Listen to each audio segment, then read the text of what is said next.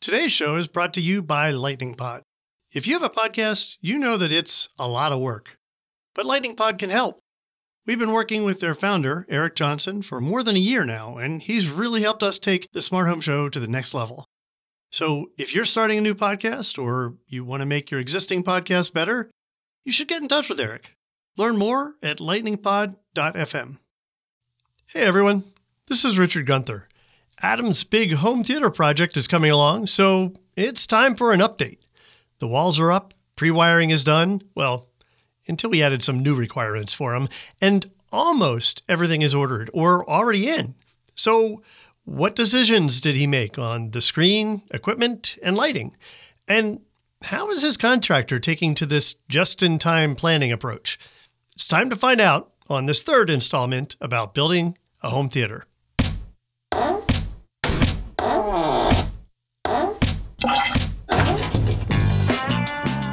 Hey everyone, I'm Adam Justice from ConnectSense. Welcome to the Smart Home Show. I'm joined again by my co-host Richard Gunther from the Digital Media Zone.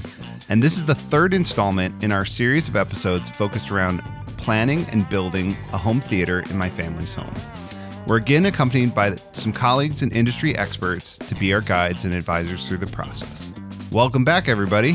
Hey. All right, should we do a quick round of introductions, remind everybody who you are?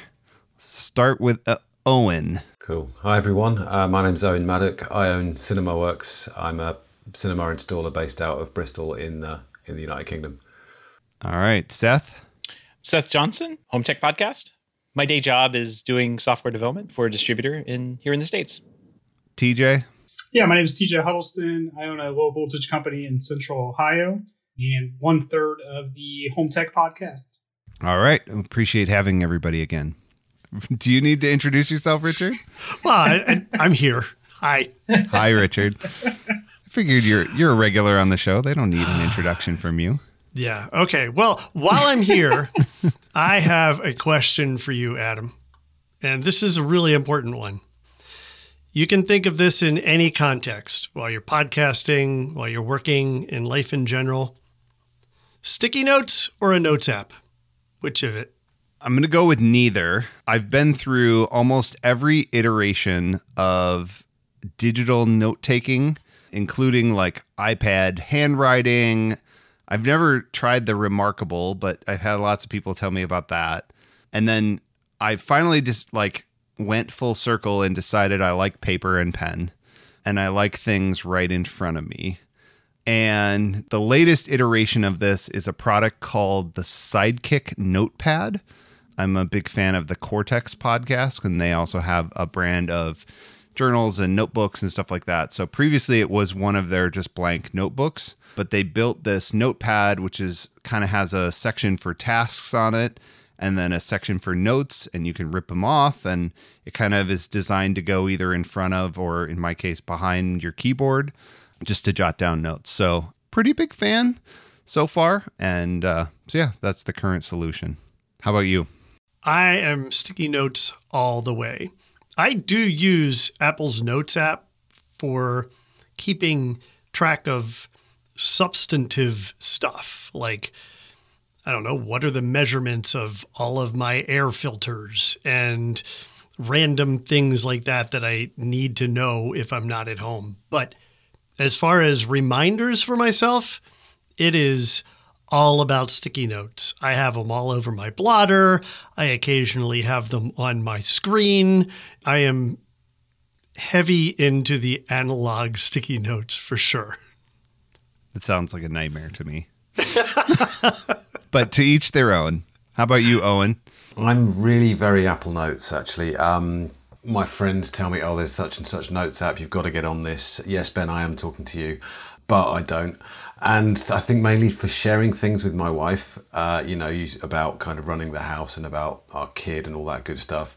It's in a shared note. And all that happens is why don't you know it's in the shared notes? And then I get in trouble. So, yeah, really effective. Yeah. Seth? Whatever, I think the flavor of the day, I guess, for notes and reminders and everything. Actually, I use Drafts a lot. It's kind of an older text-based thing. It syncs between your phone, your computer, your watch. It's just like Apple Notes, except it's more more basic. There's no like advanced formatting. Like you can't put headings, and I think there's support for like markdown checklists and that kind of thing. But generally, if I'm just like capturing some stuff, I'll put it there, and then it's there. And if I ever need to get back to it, that's where it is. But I generally don't remember where I write a note. I'm not very good at organization, so just put that out there. This is one of the problems of my many systems over the years is I have notes everywhere. Yeah. I've and one of the digital problems is like I've had notes in Evernote, I've used drafts before. Yep. I'm a fan, like all kinds of things. So then, if you're really going back, it's just a question of like, what the hell was I using at that moment? Yeah, we were talking about this on our podcast the other night when we were uploading our files. I'm like, just put them in this folder, and TJ's like, no, I want to use a folder. I'm like, no, just put it in this folder. It just needs a file name that I can search for the episode number.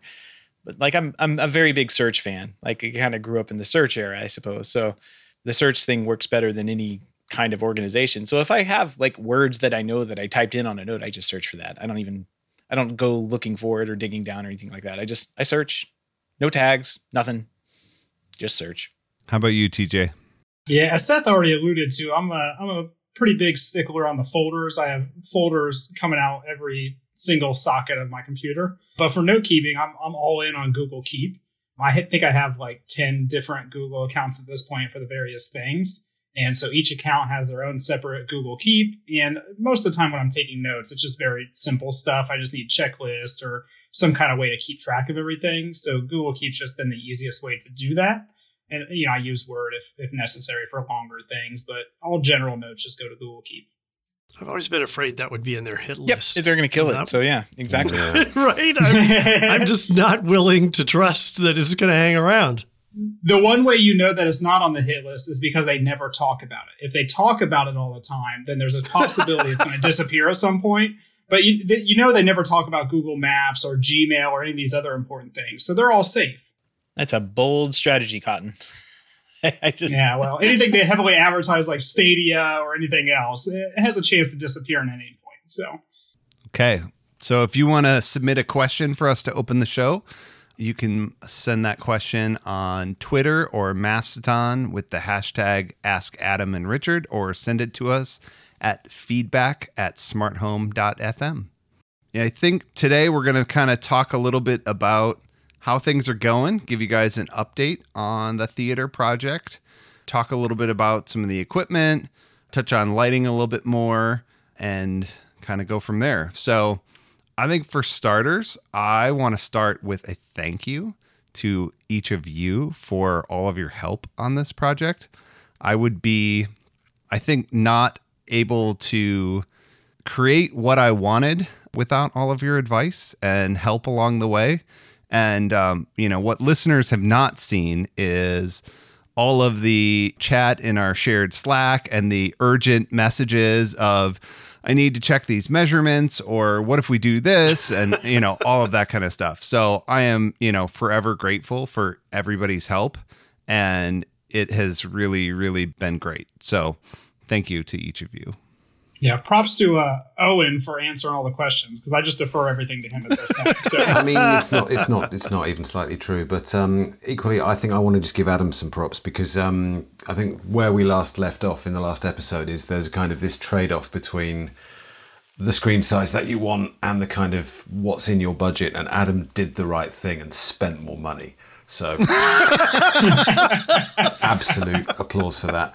If you want to go big, it's a very good thing to do, but you just have to spend a little bit extra, and he's done that. So it's going to be good now. So I'm really pleased. Yes. Yeah. Well, it definitely helped him up that budget a little bit since the initial talk. So Yeah, you guys are all very expensive friends. Yeah. I mean, it's literally my job. That's the entire goal of the Home Tech Podcast, is just to make people spend more money. Yeah. Always happy to help spend Adam's money. So, in terms of talking about kind of how far along things are, we'll share some pictures and stuff in the show notes. We just finished kind of the initial stages of drywall in like the entire basement. So things are getting real. At least 3 of the 4 walls and the ceiling in the theater are drywalled. I think our very first conversation was around soundproofing, and what we ended up doing is, and somebody who knows more than me can give the official terms, but like the kind of clips and double drywall and green glue between the drywall. So the whole purpose, I was explaining this to my wife, the clips help get the drywall off of the studs and whatnot. And so that creates one barrier of sound isolation. And then the first sheet of drywall is kind of screwed down. And then the glue is applied between the first and the second sheet of drywall to achieve some soundproofing. So I don't know if is there more to that, or do I basically have it right? Yeah, that sounds just about right. Yeah. We've been seeing the pictures. It's a lot easier to envision what you're talking about because it's a very strange construction process unless you've actually seen it in real life, as they say. Yeah. So amongst the reasons why the company that's doing the work hates me, these clips, and they've never done this before, which is actually surprising because I think they're a fairly high-end builder, but we can talk about that more when we talk about what their usual process is. But so they've never done this before. I don't think they ordered enough materials. One day, one of the guys was complaining because he had just driven an hour away to get the right screws to use with the clips. And so, I think some of that has caused some learning. We're currently about 2 weeks behind on schedule, which I'm not too worried about yet. But if it drifts anymore, then, we'll start to get worried, or TJ and I'll start talking about what can we do while they're doing trims and stuff like that. I still think we're going to be okay. But they ran out of clips and materials for hanging drywall in the theater. So that's why the last wall isn't done. Which, I think, they blame on me and all my requirements. So I've never in my, 20 years of doing this ever heard of any construction project being delayed like this. This is ridiculous, Adam. Yeah. Well, especially with, you haven't had any changes or anything like that. So, I mean, it's not like they've had to change walls or studs or anything like that. Oh, yeah. So, none of that. So, yeah, further going into why the general contractor hates me. And at some point I said to these guys, I was like, I'm pretty sure that GC hates me. And they go, that just means you're doing it right. Like, that means that you're doing it right and you're pushing back on things and you're, so, I think one of the major learnings from all of this was, in an ideal world, all the discussions that we've had would have been done before the first piece of wood went up in the basement. And so I think a little bit of the building it as we go and figuring some of this out along the way is what caused some headaches and some changes and some things here, and some of that distaste that they might have for me. But realistically, we were able to get everything we needed in time to where there wasn't any major rework or anything like that. So I think it could have been far worse, but I think that's a major lesson in terms of get more of this figured out. Yeah, just to give you some context about things being worse, the last theatre I completed was we were hoping to do it for last Christmas, but we actually got really properly finished around about the end of January. That was a build project that was a complete renovation of like a 4-story townhouse. It was 18 months late, and they were on their second general contractor. So that's late. So I wouldn't worry. A couple weeks is nothing. Yeah. We always tell people to double their project time. So if somebody says, "Oh, it's going to be done in 6 months," I say 12 months, and they're like, "Nah, they said it's going to be 6 months." But yeah, they're lying. I'm like, yeah, just go ahead and just double that for yourself. Yeah, it's like CES launch projections. Yeah, I was talking with a relative who works for a really high-end builder, and they work for basically architects in the area, and they were working on one project, and he was telling me about some of the walls they were doing in this particular house and ceilings and whatnot. And as he was explaining it to me, I'm like, oh, I know exactly what that is. That's what you do in theaters. And basically every single wall in this entire house and every single ceiling is done the way you've done on the floating clips and everything. Wow. Every single wall.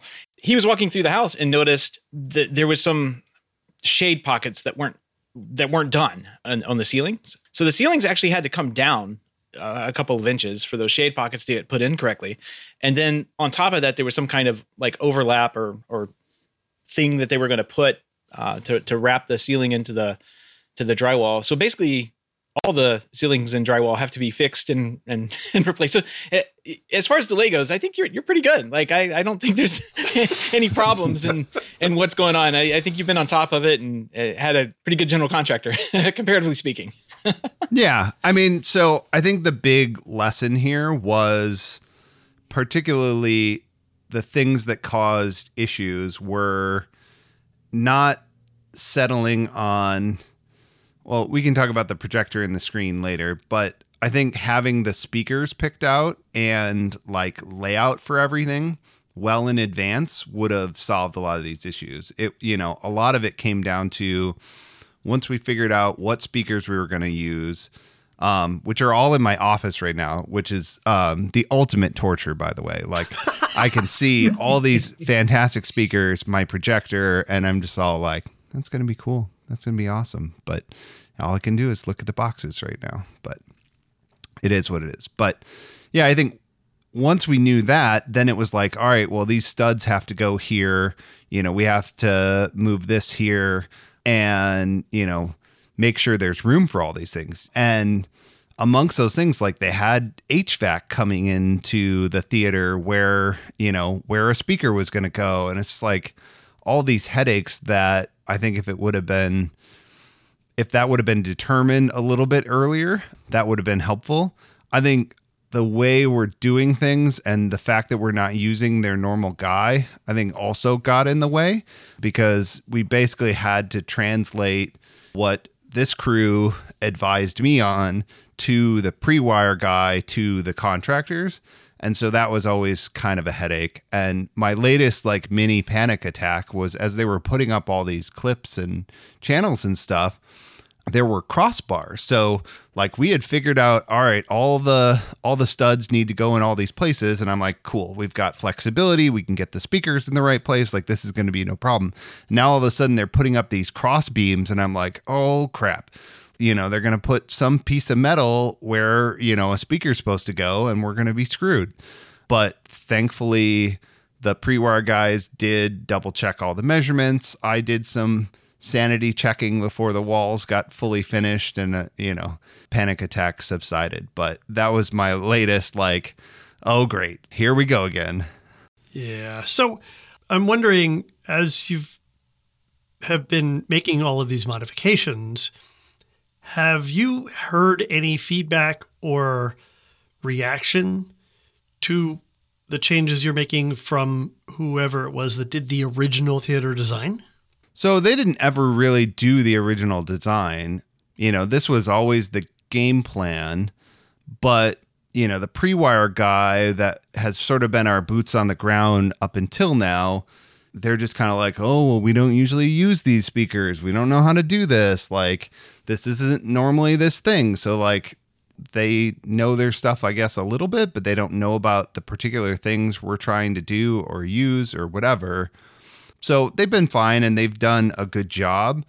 It's just been a little bit frustrating to try to get everything communicated. And, the company that's doing all the work, like if it's not in writing, it kind of doesn't exist. So even once something gets told to somebody, if they don't then put it in writing, like it's not real. And then, one of the guys went on paternity leave in the middle of things. So it's like stuff that I had told that guy then got lost in the message. So, I think that's just been kind of part of the challenge, but, we got through it and made sure, I've just been super persistent and make sure to over communicate to, all parties and try to kind of see it through. I think, what's a little bit outside of the norm is normally whoever's doing the final theater install would do the pre-wire, but I don't know if we've officially said this on the show, but TJ is going to come and he's going to do the final install. And obviously he didn't want to drive here from Ohio to do pre-wire and deal with our contractor. And it's probably good that he didn't because, that would have been, he would have been here for weeks dealing with all their BS. But I think, some of that is self-created, but we got it done. Well, and you're doing the hard job as well. I mean, you're basically the GC for the job. I mean, even though you do have a GC and you have somebody handling all the construction stuff, you're the one basically organizing everything and making sure everybody's on the page. And whenever somebody jumps in and they do that job, especially I'm assuming it's your first kind of time doing that. For a major, very challenging. Yeah, for sure. Yeah, and I think makes sense why GCs get paid so much. Right. And there are people like Owen, and even further than what I think Owen does is like there are people who specialize in the complete construction, soup to nuts. They are their own GC that specializes completely on theater construction. Like they do the walls, they'll come and do the carpentry, they do everything. So like from here, you're taking like a broad group of knowledge and kind of like combining it down and trying to distill it and communicate it back to somebody who just doesn't do this kind of construction on a day-to-day basis. Although they know how to take what you give them or do some research and at least deliver what you've asked. So that's good. At least you've gotten that far with them. I know there are a lot of builders around here that would not have been able to do what they've done. So it's good. That's a good deal. Yeah. Yeah. And there's a million different ways to do every single thing. So, I mean, it sounds like they have a general idea of what they're doing and they've kind of done similar stuff before, but just not, maybe as advanced as this or it's a little bit different than what they normally do. So it sounds like you're in good hands and you're handling the project well overall. Yeah. I think the next bit was to talk about equipment, which I think this is a good one to talk a little bit about our change. And what the guys alluded to was change in plans around projector and screen size, particularly. We talked last time about what to do and what we were doing. And I was looking at the lowest end Sony laser projector. And what happened was when we went and looked at theater seats, they had a Sony 7000 there, and they had a bigger screen and a smaller room than what we were planning. And so being able to actually like see it in person, I was second guessing myself coming out of there. And so then, there was some furious conversation between TJ and Owen and I about, okay, what if we go with a higher end projector? I was literally like looking on eBay to see if I could get the higher end one for cheaper. And so, there was some devil and angel on the shoulders that ultimately got me to go high end and get the right projector and get the right size screen that I would be happy with. Who was the devil and who was the angel? That's what I want to know. TJ and Owen. I have my theory. Yeah, I think Owen and I were the angel. I think Adam was the devil himself. Yeah, so. Maybe. It's the curse of the homeowner, isn't it? Where you have a couple professionals telling you, what's the best practice and kind of what's practical and everything, and then you have the homeowner that's like, well, I don't want that. I want this big old thing. And that's great, but it does add into the complications this is of things just sometimes. What happens to absolutely everybody, because of course you want the biggest screen possible, right? At what point are you going to go, I want a slightly smaller screen than I can have? Who does that? But well, Owen, you were actually trying to talk him into that because of the projector that he had selected. Sure. But it's not what you want. You want the big one. And I was just saying, if you're going to have the big one, then you need to bring brightness. And if you're going to have brightness, then that unfortunately just has a price attached. What's great, though, is, going and seeing stuff is amazing. So, for example, you could go and see the product you have in mind at the size you want, and I guarantee you will either shrink it or get a bigger one because it needs to impress you and do all that good stuff. So, this is all just very, very normal. Years ago, 20 years ago, and I was in kind of an audio video store type situation, and people would walk in and they had their mind set on stuff, and they're like, I'm going to buy this, it's £500, and I'm going to blow it up to 6 meters across. And we would all just, it's really hard because you can't just laugh at the customer. You really want to. You have to go out the back and laugh there, So, excuse me just 1 minute, sir. You can walk like, ah. So, yeah, it's just a really normal thing you go through. But it's at least, we came to the best possible outcome, which is that you get what you want. Fantastic. Right. Yeah. And that's... Well, at least you did it before you bought the equipment, too. So Right. Yeah. Yes, for sure. No, and I think the pressure of the construction schedule and getting things nailed down before they got to certain phases, I think helped me to push some of those decisions along and really figure out what I wanted. And so, yeah, I was glad that I went and saw, their demo room and got to thinking about that and got it all sorted out. So, which I have to be reminded of. There's a phrase that my dad used that has cost me so much money in my life, which is you never regret buying the best. You might regret what you paid for it, but you usually kind of forget about that part. So I think this falls into that category.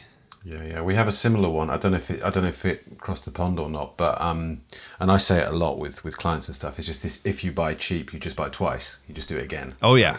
Huh. That's the rest of the story is like, yeah, if you don't buy the best, then you're going to end up buying crap multiple times, and you should have just bought the best in the first place because you're going to replace it enough and almost get there.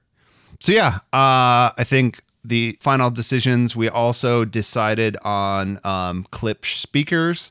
Some of the things along the way TJ's had to make some new business relationships. So, we're adding some lines to his business, which has been great. So some nice Klipsch speakers, which I'm a fan of their products, and Owen's push to get THX rated stuff too, I think was a good one. And those seem great. So yeah, the bulk of the speakers in the entire room are a THX 8000L. That's your fronts, your sides, your rears, your center.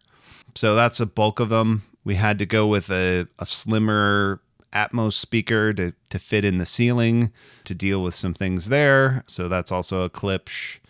And what did we settle on for subs? SVS subs for your 2 in-wall subs. Yeah. So yeah, the 2 in-wall subs in the front from SVS. And so yeah, I think that all has turned out well. In terms of everything ordered, I would say we have, 70% of things. Basically, TJ and I ordered everything we needed to get like the basic construction stuff figured out. And, some of the key stuff we wanted to make sure we had in time. Still to be ordered are, some things that I don't think will be hard to get, but are, larger, like the screen. So definitely a part of this project. We're working on implementing ClickUp in our company right now. So now I have a ClickUp section that's all like theater related, and it has in it like all the things I need to order.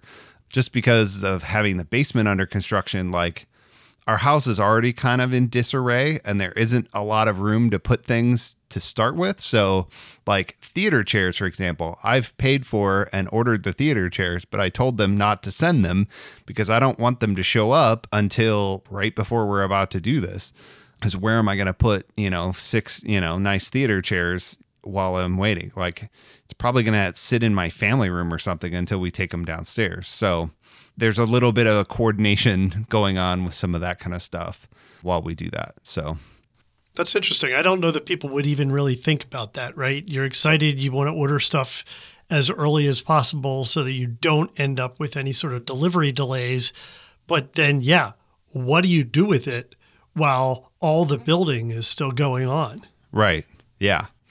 Yeah. Do you want it in the basement with 6 layers of dust over it, or do you want to whatever? So we're getting to the point where we're going to start ordering stuff and getting it in.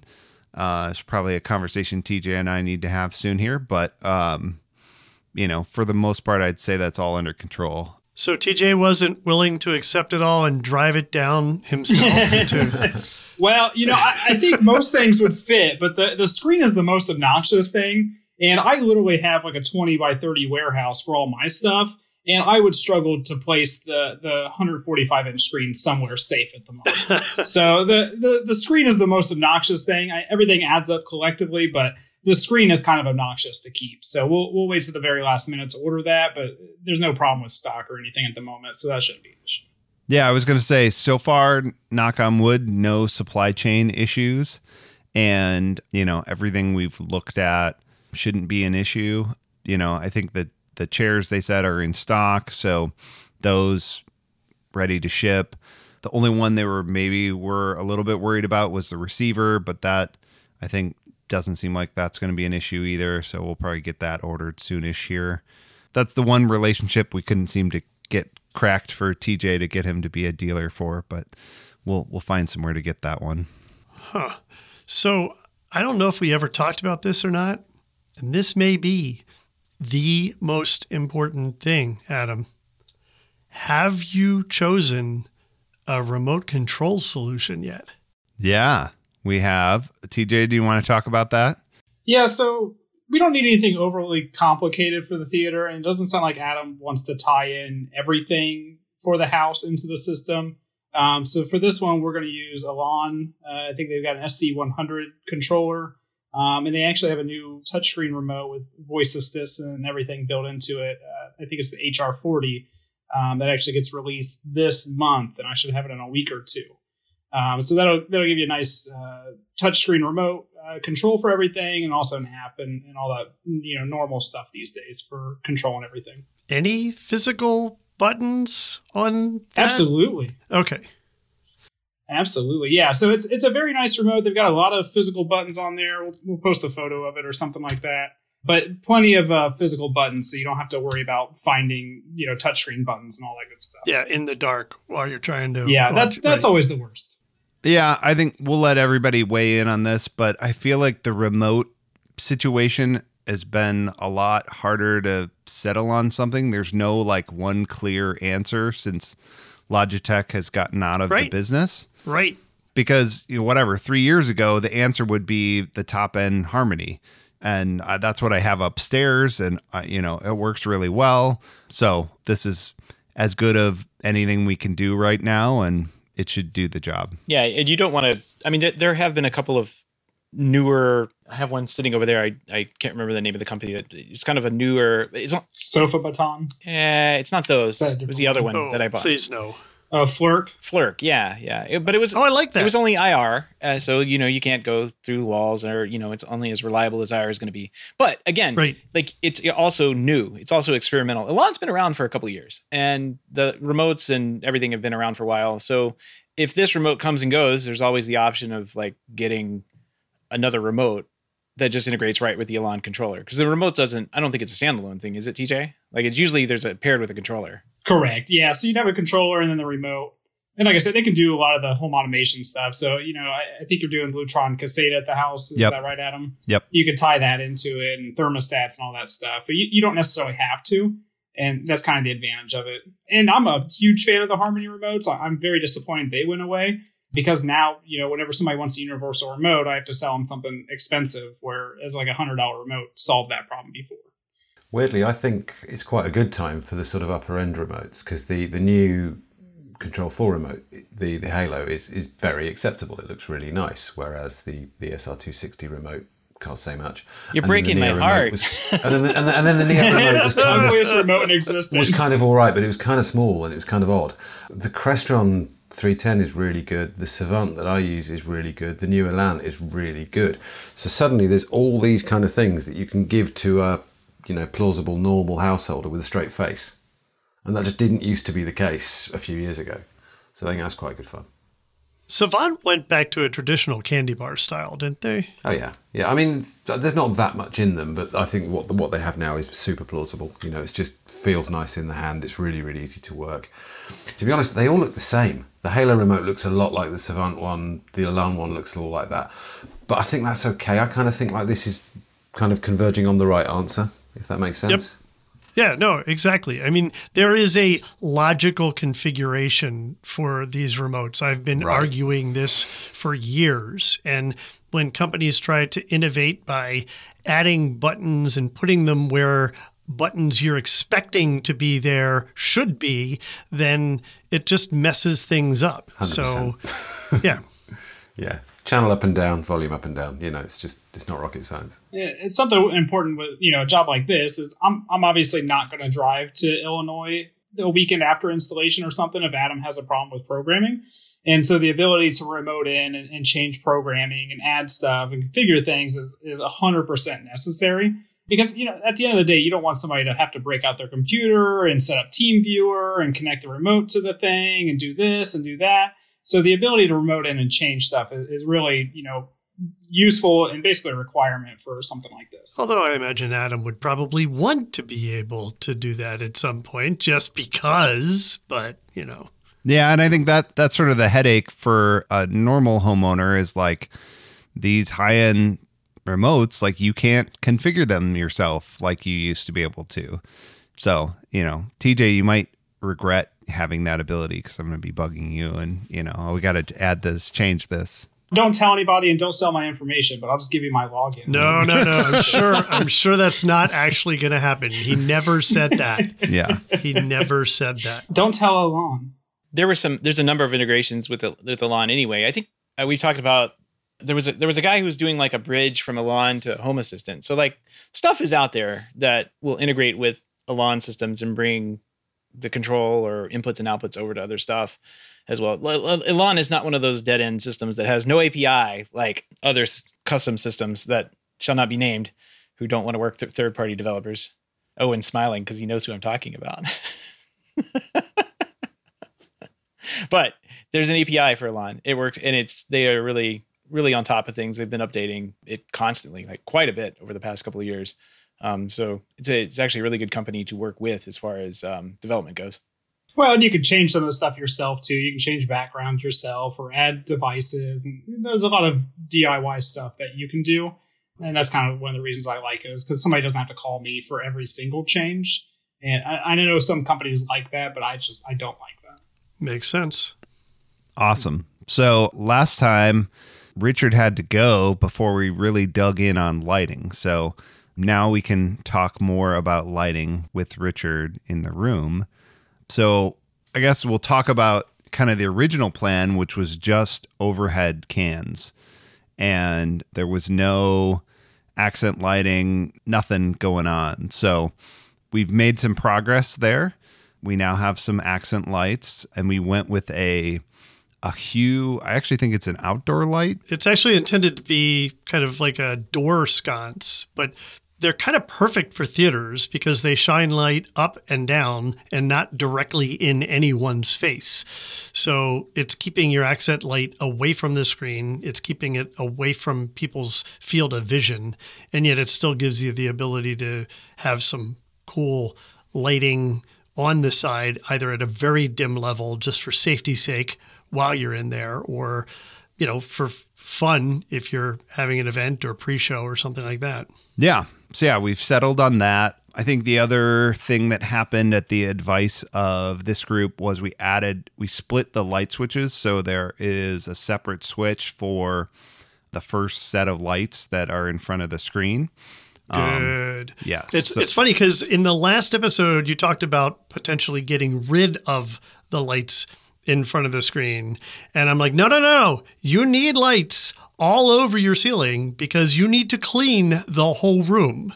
You just don't want them to go on when you turn the lights on in the room under normal circumstances. Yeah. I think that was the right answer. So yeah, the one thing on your list here, Richard, that we haven't done is any step lighting. So how we ended up with the platform, we do have a single stair on either side of the platform on both sides of the room. And I'm not super worried about lighting for that. Between the sconces, there's also lighting in the chairs.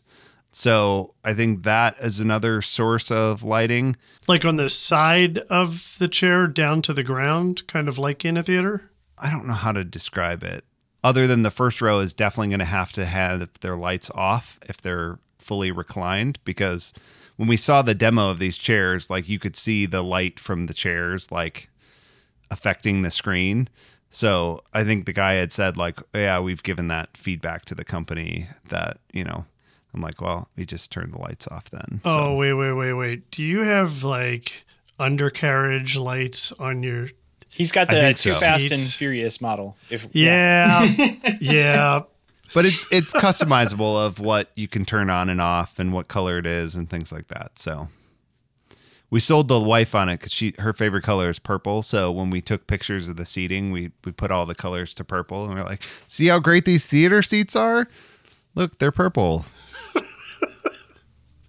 So Yeah. It'd be interesting to see how those set up and control. And of course, they're just LEDs. So, at the end of the day, if you really wanted to get in there and customize them and put some other kind of controls in, you probably could. So that's nice. Yeah. And I think ultimately if we want, so there is an outlet on the back of or kind of on the front face of the riser behind where the chairs are going to go. So ultimately, if I wanted to run some step lighting, I think this would be a project that I could even handle later. And it, could do it in a way that would work fine. So, and I think, any other further lighting, I would love to do like the individual pixel LEDs and like fancy cool stuff, but maybe that's a project for later. Yeah. Owen just did the zip the lips. That's a bit of an ask right now. I think the step light's probably the easiest thing to do. And if you wanted to finish off the step with the, kind of the trim option, where I'm not sure what flooring you have going in, probably carpeting of some type, but like if you wanted to have the step with the integrated like lens and everything, what they call extrusion, those aren't hard to find and get and then install as well.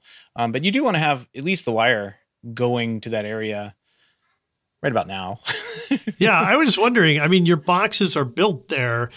Could you still get in there now before you start carpeting it and all to at least get the wire back there? And even a box that's capped off, because you can always, if you're doing carpeting on the steps, and I'm assuming you are, you can always just carpet over all of it. Yeah. Okay. Well, you guys can advise me on what I need to tell him. The guy Just one more already don't like me. One more change order. Yeah. When we don't hear back from Adam in a week, we know what happened. The general contractor is definitely going to be the top suspect. Naperville man goes missing after asking contractor to switch work for just one more change. Yeah, it's not anything but like a speaker wire for just the standard LED lighting, like just to get power to it. So it's something to kind of keep in mind. Like I know you could probably do everything you wanted to do within the like right behind the seats where you're talking about, because you got power there. You can put a switched outlet or some other type of device that is controllable from a lawn that can turn on and off and that kind of thing, like a DMX or anything like that. So you have plenty of options. It's just like for fit and finish, you may want to look into the trim pieces that go on now rather than waiting later. Yeah, and maybe you guys have something in mind that's more affordable than, I know we talked about an option with the company when we were doing the design, and whatever they threw out there was like serious money. So if we can do something, for a reasonable amount of money, then we can probably get it done. Are we still talking step lights? Yeah.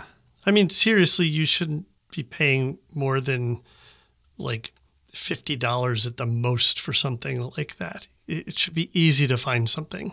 Yeah, and maybe what they had in mind was more like a full like runner light or something like that. But I definitely remember like a over $1,000 price tag for whatever had there. Yeah, no, I don't think it could. Maybe no, I don't think it could be that much. It's for just a couple of like a foot and a half of LED lighting. As simple as it has been in the past, I've done that with just like tucking the tape lighting up underneath, because it's low voltage tape light. As long as you have the wire there. Very early on, we would tuck it underneath the overhang where the carpet gets tucked back up and stapled under there as well. So there are options. It does remain hidden, but it's something like I'll send a link to you in the chat here for like just a step, aluminum step extrusion. It kind of just makes it look a little more finished off and looks pretty good with the lighting can be built into it, and you don't have to worry so much about how it trims out essentially. Well, while we're waiting on clips, we can mess with the electrical. There you go. And I'll just say, this is your fault. If you had ordered enough clips, then, we would have finished this off. Just one more wire. That's all. Yeah. All right. Well, I will warn you, Seth's solution is going to be more than $50, but it's not going to be $1,000. Okay. Sounds good. It sounds like you've made a lot of progress there. All right. Well, why don't we take a quick break for sponsors, and then we'll be back with more smart home discussion. Everyone says that starting a podcast is easy. But let me tell you, making a podcast is hard work. That's where today's sponsor, Lightning Pod, comes in. If you have a podcast or you want to start one, then you should check them out. They can help you with every step of the podcast production process. We've been working with Lightning Pod founder, Eric Johnson, for more than a year, and he's really helped us take the Smart Home Show to the next level. Eric currently helps us with editing and copywriting, but he's also available to help your podcast with recording, monetization, website design, and more. Learn more at lightningpod.fm. All experience levels are welcome, so whether you're a veteran podcaster or a total newbie, you should check him out. That's lightningpod.fm. Okay, so we just got caught up on where you are, what you've been doing. We helped you come up with some additional changes that your contractor is going to love. What's coming up? Do you still have unanswered questions that you need to address? And what are the next steps other than the actual AV install that still have to happen here? Major questions for the group now are just like, what's the best demo movie once we get this baby done? I think Owen has some very good examples there. I mean, yeah.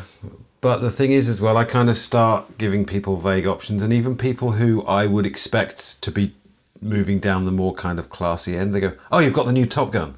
And I'm like, yeah, I'll just play that again. And it's really effective. It's incredibly effective. Like the beginning is just obviously kind of waves of really well produced, nostalgic feeling kind of happy chemicals going around everywhere. That's really good. But also there's the dogfight when they kind of, Maverick kind of steps in and all the new kids kind of go, let's teach this old man a lesson. And they're playing The Who in the background, which is, fine with me. Definitely fine with my customer base who are a little bit older again. Just super effective. They throw so much money at the damn thing. So there's that. And just kind of just pressing the buttons of, client childhood, I think. So because it's not about production values, really. I think it's about how you feel. The good news is I actually still haven't seen that movie. So I will save that for the new theater. My wife dragged me to see it at the actual, not as good as mine, perfectly great commercial theatre in Bristol, just before, about halfway through building it, and it was kind of cool. And I was like, "Really? You want me to go to the cinema? Are you sure?" I've got sort of cinema out on the road. Can't we go drinking or something? No, they're really nice. They're a chain called The Everyman. It's pretty classy. It's decent, but it's not that good in terms of performance because they'll bring you some nachos and a beer and all that good stuff. So the whole thing's a little bit too bright. So the picture performance isn't as good as it could be. And it was really good. I really enjoyed myself. We went off and had a really nice holiday, but it was definitely better in my place. So there's that. I really like, actually, just from a production and kind of, it's a few years old now, but I really like Ready Player One. Both the racing scene in that, but actually the whole damn movie is just really good. And also because, again, nostalgia, because he's driving, the correct car. It's DeLorean again. I love that stuff. Yeah. I don't know. It just depends. But it's all about kind of emotion and feeling and stuff. And most things are pretty well produced, I think. Owen, haven't I seen pictures of you showing concert scenes from A Star Is Born? Oh, yeah. I overuse that. I think other industry people will be just pointing and laughing at me now because it's starting to be a little bit... if we go back, 20 years from when I sort of was getting started in the industry, and everyone would play the Eagles, right? The bit from when they got back together, and there's that kind of long Spanish guitar California. intro. Oh, and my if I ever gosh. hear that again, I'm going to kill someone, right? Just end me now. But the Star Is Born demo, clip is kind of getting to that point now a little bit. I still use it in front of customers because they don't know. They're like, "Oh wow, that was amazing!" It caused me to drink. One that I've seen, but more importantly heard and have recommended to folks is the Blu-ray for Hans Zimmer Live in Prague 100%. concert. That's really good. It is phenomenal in Atmos. Yeah, it's really well done. I've got that as well. Actually, I think I just bought that during a demo. Someone asked for it, and I was like, yeah, okay, I'm not going to get away with not having that. And click, and then actually ordered the Blu-ray as well. But yeah, that is really good.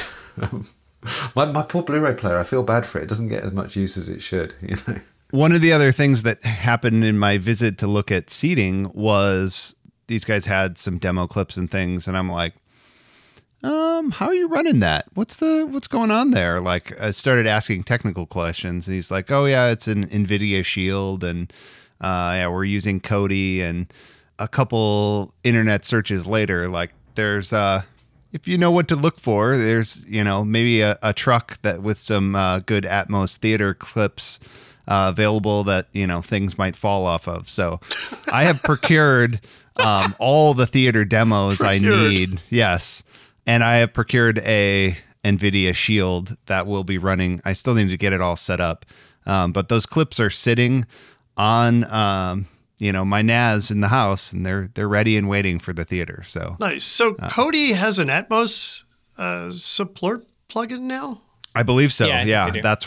That's what they were doing. And I guess the NVIDIA Shield is the only thing that can give you like full Atmos support. So that was kind of the reason for having that. I probably won't use it for anything but theater demos, but it seemed like a good way to get that done. Very nice. I can't do that on my Plex. I don't know if they support other platforms, but they sure don't support Atmos from Plex on Apple TV. Yeah. Well, if you need to know how to get it done, you have a friend, and he found the right truck. And I find it amazing that trucks are still driving around with all these movies. I thought they stopped doing that. See, I don't get involved with all that just because I'm, you know, really, really very, very lame. But I make phone calls to manufacturers instead, and I like, give me the Dolby demo discs. No, come on, you've got a couple. No, come on, you can spare one. Send it down to me, and eventually they do. Well, as a dealer, that is, hope, right? You know, more likely to work for you than Adam. Oh, I don't know. You know, you've got quite a decent reach on the podcast. I mean, just a couple of well-placed emails to Dolby. Give it to anybody these days. 100%. Yeah. So, go ahead. I was going to say the NVIDIA Shield does work very well for exactly what you're trying to do. There's not very many limitations, and you've picked a good thing. I would say also make sure you have the Apple TV in there, because I want to say there's like YouTube doesn't do HDR on the Shield, so you have to have the Apple TV, and then you get that brought in. So Apple TV is 100% going to be like the normal interface and what we'll use for 90% of things. But I think particularly for this use case, it was worth adding another thing in the mix. All right, Seth, you just mentioned HDR. Last time we were talking about the trade-off between HDR and brightness. Now, with this other projector, do you get both? Owen? Probably. I would say you should be good. I would say you should play around with it, but I think you have enough there now in the tank to enable that, and you'll know pretty quickly. One of the conversations we've had offline was, should you get this all tweaked by a professional and, you know, have somebody certified to come in and do, you know, calibration and all that kind of stuff. And, you know, I think TJ and I will give it a good first pass, and I think we'll get it pretty close. But, you know, I think that's something that, you know, maybe I won't do right away, but eventually I will bring somebody in and do all of that calibration stuff. I think given the investment we're putting in, it's probably massively worth doing at the level you're at. I mean, even I had my 6000 done by Christian from Sphere Custom, who came along and did an amazing job. I was lucky actually, because he's the distributor for Barco projectors, you know, really high-end projectors in Africa, and but he lives in Red Hill near Surrey, obviously. I think he flits between both countries.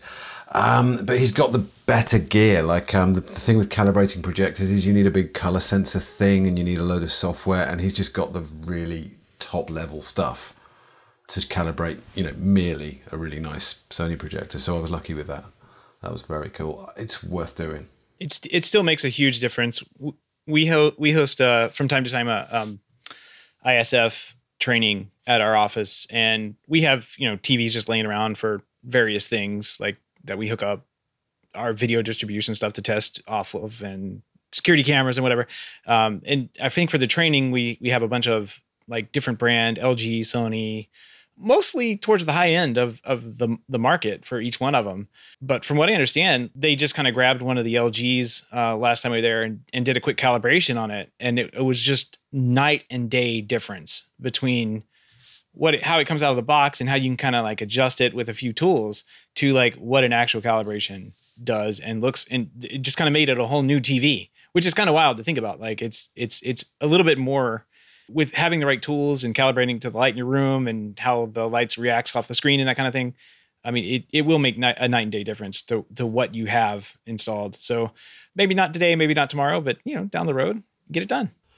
And I think it makes sense not to do it right away because you want to figure out how you want to use the room, how you want to set the lighting while you're watching stuff and all of that. And you want that to be taken into consideration when this is done. Yeah, makes sense. And the only thing to watch for is you're going to just take a little bit of a hit on the brightness. You will. And that's okay. It's genuine. And you've got enough headroom now in the tank to absolutely cope with that. But it's going to be a little bit less bright when he's done. It's just going to be much, much better. I can't stress it enough. So what are you doing next? What happens next? You have to finish the drywall. Yeah, so they're finishing drywall. They're taping and mudding right now. And then, I think that's mainly, then they're going to put in floors and that kind of stuff is up next. And, painting, trim, that kind of stuff. And so, yeah, we're going to do the AV install, I think the second week in July is currently the plan. And I'm really hoping we can stick to that plan. And I think TJ's right. Like, even if their schedule pushes out a little bit, if they're installing outlets and, that kind of stuff, that won't run into what we're going to be doing. But yeah, particularly, I don't want to push too much further because I'm leaving like the 17th or 18th of July to go to National Jamboree for scouting. So with my son. So, and then I'm gone for like 10 days. So I would like to be there. I think TJ would like me to be there too for extra set of hands and getting everything right. And also, like, I want to play with my new toy before I leave, too. Like, how terrible would that be if we finish and then it's like, oh, bye. Enjoy the theater while I'm gone. TJ sending you pictures. I'll just hang out at your house. Yeah. He's like, look how amazing this is. And he's sending you pictures from his phone. That would be awful. Can you get your socks off my chair, please? Yeah, so that's the current plan. And I don't know. Yeah. Premiere night, watching Top Gun Maverick sometime maybe late that week in July. So by the time the install happens, then you're anticipating that everything else in that space is done.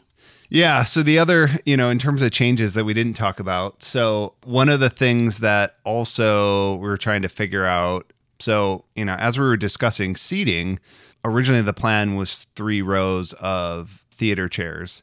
And Owen talked you out of that. Owen talked me out of that. And I'm actually glad because those things are expensive and another row, probably wouldn't be getting this projector. So we decided to do like this half wall kind of bar solution. And I actually found a pretty interesting company that actually makes more or less exactly what I was looking for. And, when I talked to you guys about it, you guys were like, yeah, that's okay, but I bet they can build it for cheaper. Well, the answer is no, they can't build it for cheaper. The build is basically the exact same cost. So I actually went to order that thing. And I don't remember what they said, like 6 weeks on their website. And they're like, yeah, actually, it's more like 15 weeks. So I had already told the company we weren't going to build the thing. And they were like, then I was like, actually, no, I think we should build it. So that was the other main change, which actually I have a to-do there, which I need to tell him the exact placement. And like get it in writing, how far back and all that kind of stuff. So yeah, so that's the other kind of build thing that needs to happen in the theaters. They're going to do that. And the good news about that, and the one that I had found was a little bit narrower than I wanted. I basically want to match the width of the chairs. And so I think building it from scratch. We'll have that. I think they're also going to put an outlet in it. Like there's some other kind of finishing touches we can put on it. That'll be nice. Absolutely have them put an outlet on it. And hey, that's a good time to run the outlets to the stairs. Yeah, exactly. Maybe those wires for the LEDs. Yeah. There you go. Oh, man. Cool. Very cool.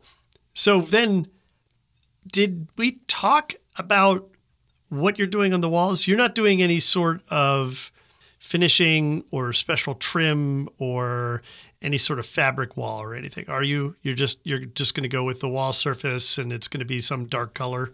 Yeah. Yep. And yeah, when we discussed that, I think the plan more or less was like we could add some sort of, sound deadening material to the wall later. Let's get in there, see how it is, see how, the soundproofing we're putting in performs, and kind of go from there. I've got to jump in and be nerdy. Soundproofing is about the sound getting in or out. The thing you're talking about is acoustic treatment, which changes how the sound behaves in a room. And everyone confuses this. And if I go back fewer years than it should be, really, I used to confuse this too. So, but it's really different. And these things are not crazy expensive as well. There's companies, you have GIK over there, people like that? There are some inexpensive, I know what you're talking about, but there's some inexpensive, like Corning board covered, like the fiberboard covered stuff. Is that what you're talking about? Yeah. Pretty much. Just cloth covered panels you can buy. They look kind of fine. They're kind of about, 4 foot that way, 2 foot that way, and you kind of put them on the walls and make them look nice. And it will make an enormous difference when you're ready. And it doesn't have to be the thing you do immediately when TJ comes and installs your theatre. It can be a thing you do months down the line. It won't be a problem, but it will just help the whole thing out. It'll be good. Yeah. Well, maybe whoever does the ISF calibration can do that too. And we're like, all right, what do you want? Where should we put it? Oh, I do hear horror stories, completely nameless, but there was a guy in my country who was going around touting himself as an audio video calibrator. Turned out he was a video calibrator and, skilled and adept at that and had the right software and had the right stuff. And their version of audio calibration was basically to listen to The Greatest Showman, the beginning of, a few times over, and then change a few frequencies. Another good, brilliant piece of art. But you can't calibrate Yep. an audio system like that. You have to use microphones and test tones. So what you had there was a qualified video guy completely winging it on the audio side of life and doing some work for companies who, well, frankly, should have known better. But there you go. So be careful. Yeah, we'll make sure you guys can help me vet whoever we bring in for sure. 100%. Or actually, me and I can certainly help even from over here with that kind of thing because a lot of it can be worked out with math. It's math. Yeah, of course it is. It's all physics. All right. Well, anything else that you need to update us on before we wrap this up, Adam?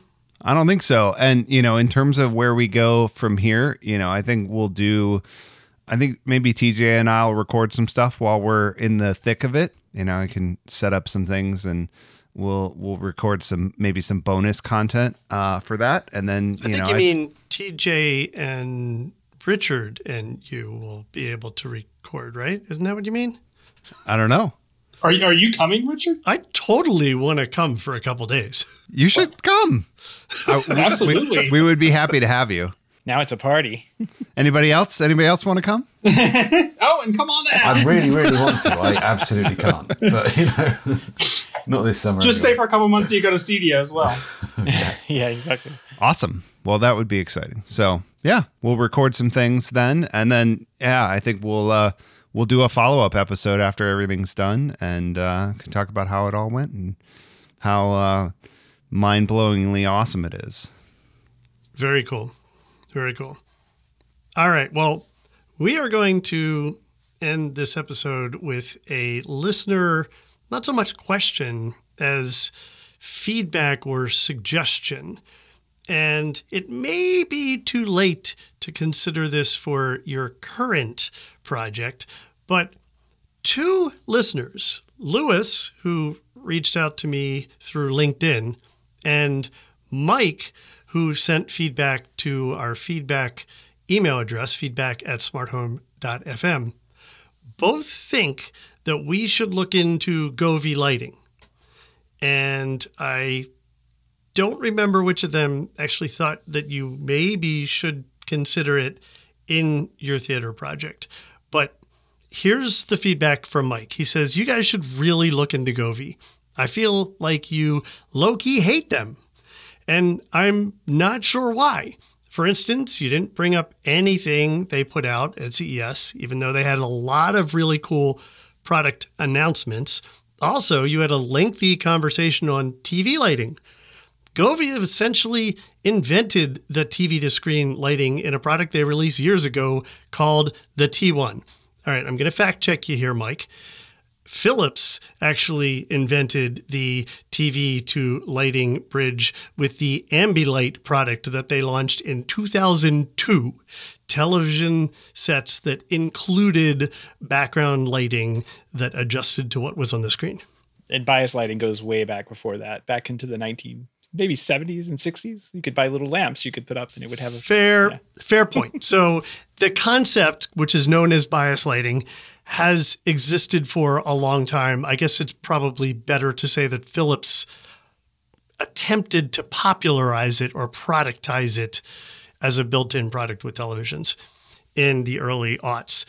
He continues, you said Nanoleaf was inventive, but in reality, they just copied Govee. So he may be thinking about some specific Govee products because both Govee and Nanoleaf have come out with new, recent, innovative products, and they may be somewhat similar to each other. But again, just as a fact check, Govee's only been around since 2017. Nanoleaf, which started with lighting panels, originated in 2012. So they have been around a little longer. Regardless, he says Govee's has over 11 million app users and likely many, many more devices out there in the wild.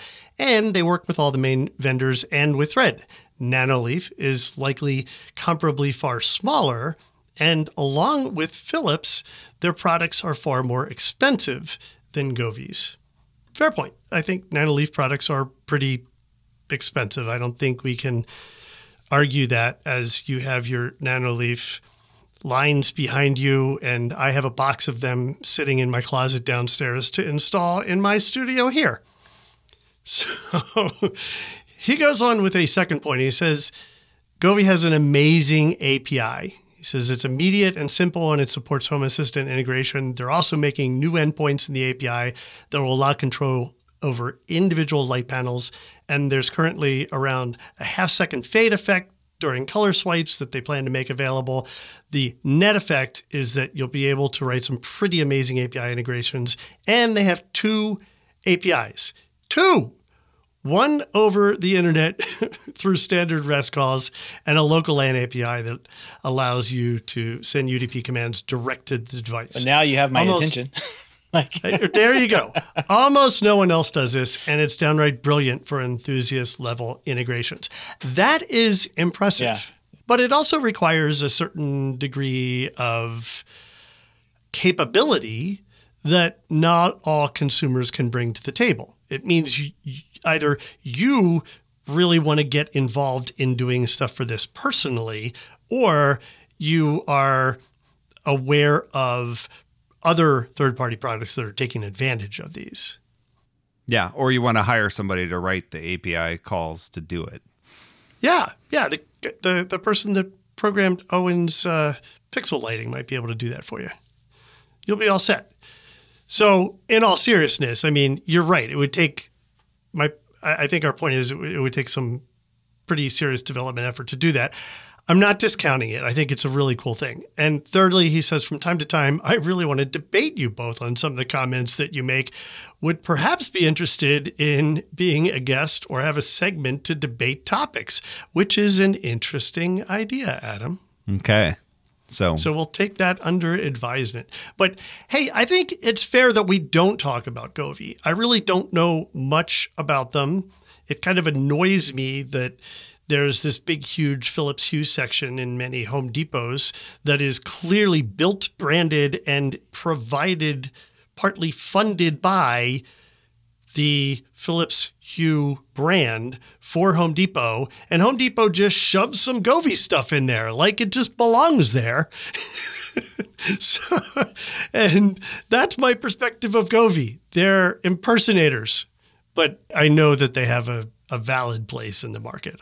I kind of kid a little bit. They do look like they have a bunch of fun products. I just went to their website. We covered them not too long ago with some new LED strips that they just came out with. And so it was in my history, and I just went back to it and kind of looked through all the stuff they have, and they've got quite the catalog. It's kind of impressive. Yeah. And, I'll apologize for the oversight, Mr. Mike Govee. Mike Govee, huh? Or Louis Govee, whoever sent this feedback. I'm just making a joke that this seems like a company line, but it does just seem like somebody who's really enthusiastic and has found something that works well for them.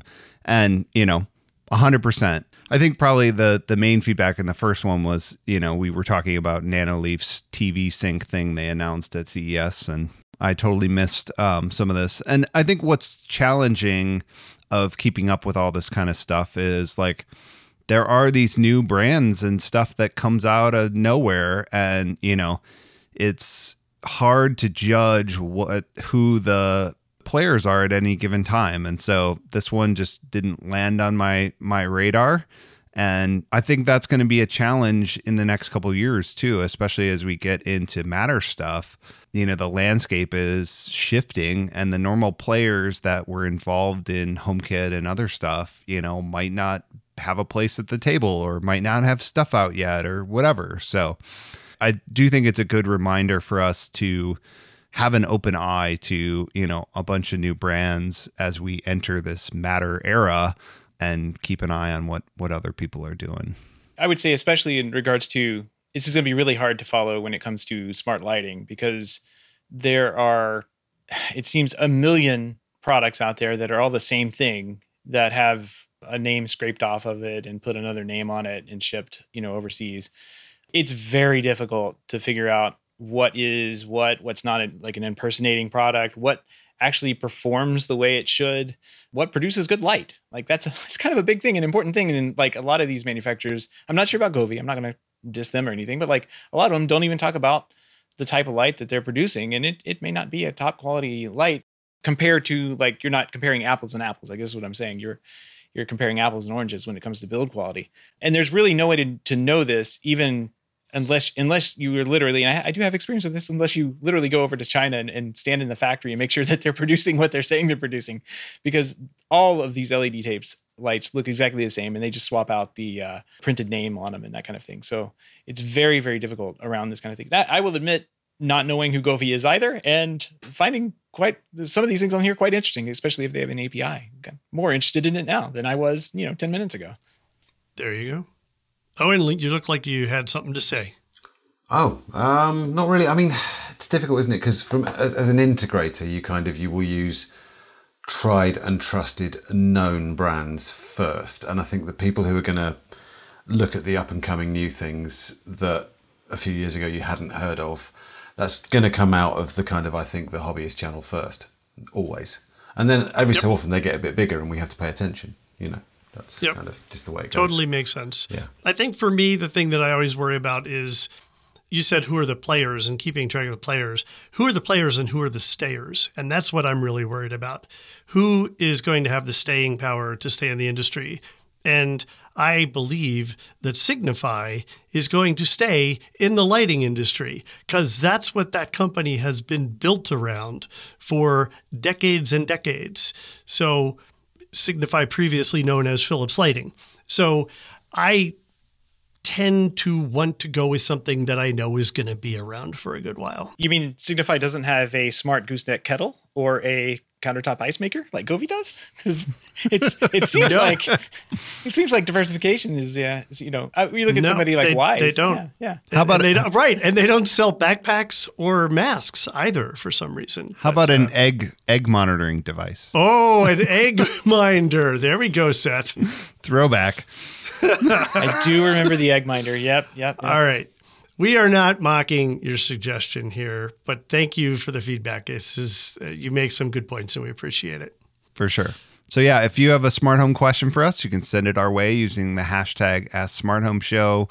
or at our feedback@smarthome.fm. So, all right. How do people find all of yous? Where are you? Let's start with Owen. Instagram @cinema_works, or indeed just the web, cinemaworks.co.uk. All right, pass it to someone, Owen. TJ. Yeah, you can find me at the hometech.fm podcast or our business website, connectu.tech. Seth. You can find me perusing the Govee website for the next, an hour and a half. Thank you very much. Jeez Louise, there's so much here. It's really cool. Seriously though, hometech.fm podcast. I'm over there with TJ and Gavin just about every week. And you can reach me on our Mastodon instance, hometech.social. I'm Seth at hometech.social. Oh, I have to toss it. I'll toss it to Adam. Clearly, You guys don't do Scrum calls every day. I'm still one foot on Twitter, so you can find me on Twitter at Adam Justice. You can actually find me more now on Mastodon, adam@justice.tech, which I did because I found an awesome domain. And so then it finally made sense to be on Mastodon, and I had to run my own instance so I could use my awesome domain. Of course. And you can find everything the company's doing at connectsense.com. How about you, Richard? All right. You can find me at Richard Gunther, also on Mastodon. And you can find me occasionally writing and occasionally podcasting at the Digital Media Zone. There is a new episode of Home On out recently, I will say, as someone in the Home Tech instance of Slack mentioned, this quarter's episode of Home On is out. So it's not right. It's not right. So much flack. Jeez. No, it's right. It's right. In any event, if you have feedback for us, you can send it to feedback@smarthome.fm. And of course, you can find our show notes and information about other episodes at smarthome.fm as well. You can find us in Apple Podcasts and pretty much anywhere you're going to find podcasts. And do us a favor, leave a review or rating, but more importantly, tell someone about the show. Have a good day. Thanks for listening.